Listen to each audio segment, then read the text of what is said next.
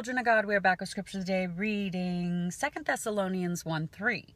We are bound to thank God always for you, brethren, as it is meet, because that your faith groweth exceedingly, and the charity of every one of you all toward each other aboundeth. Praise God. Now, as you grow into the likeness of Christ, which is the whole point, we are all to grow into full stature and measure of the likeness of Jesus Christ, okay?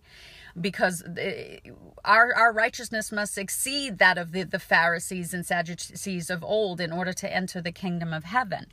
But our faith will grow. Your charity will grow. You'll have a heart to give to the poor, to the needy, to minister to others who just need a word of encouragement or edification, and it'll abound. It'll just overflow from you like Christ.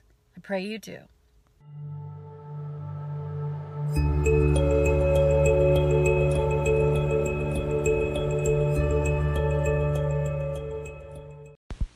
Want to make a difference in the world?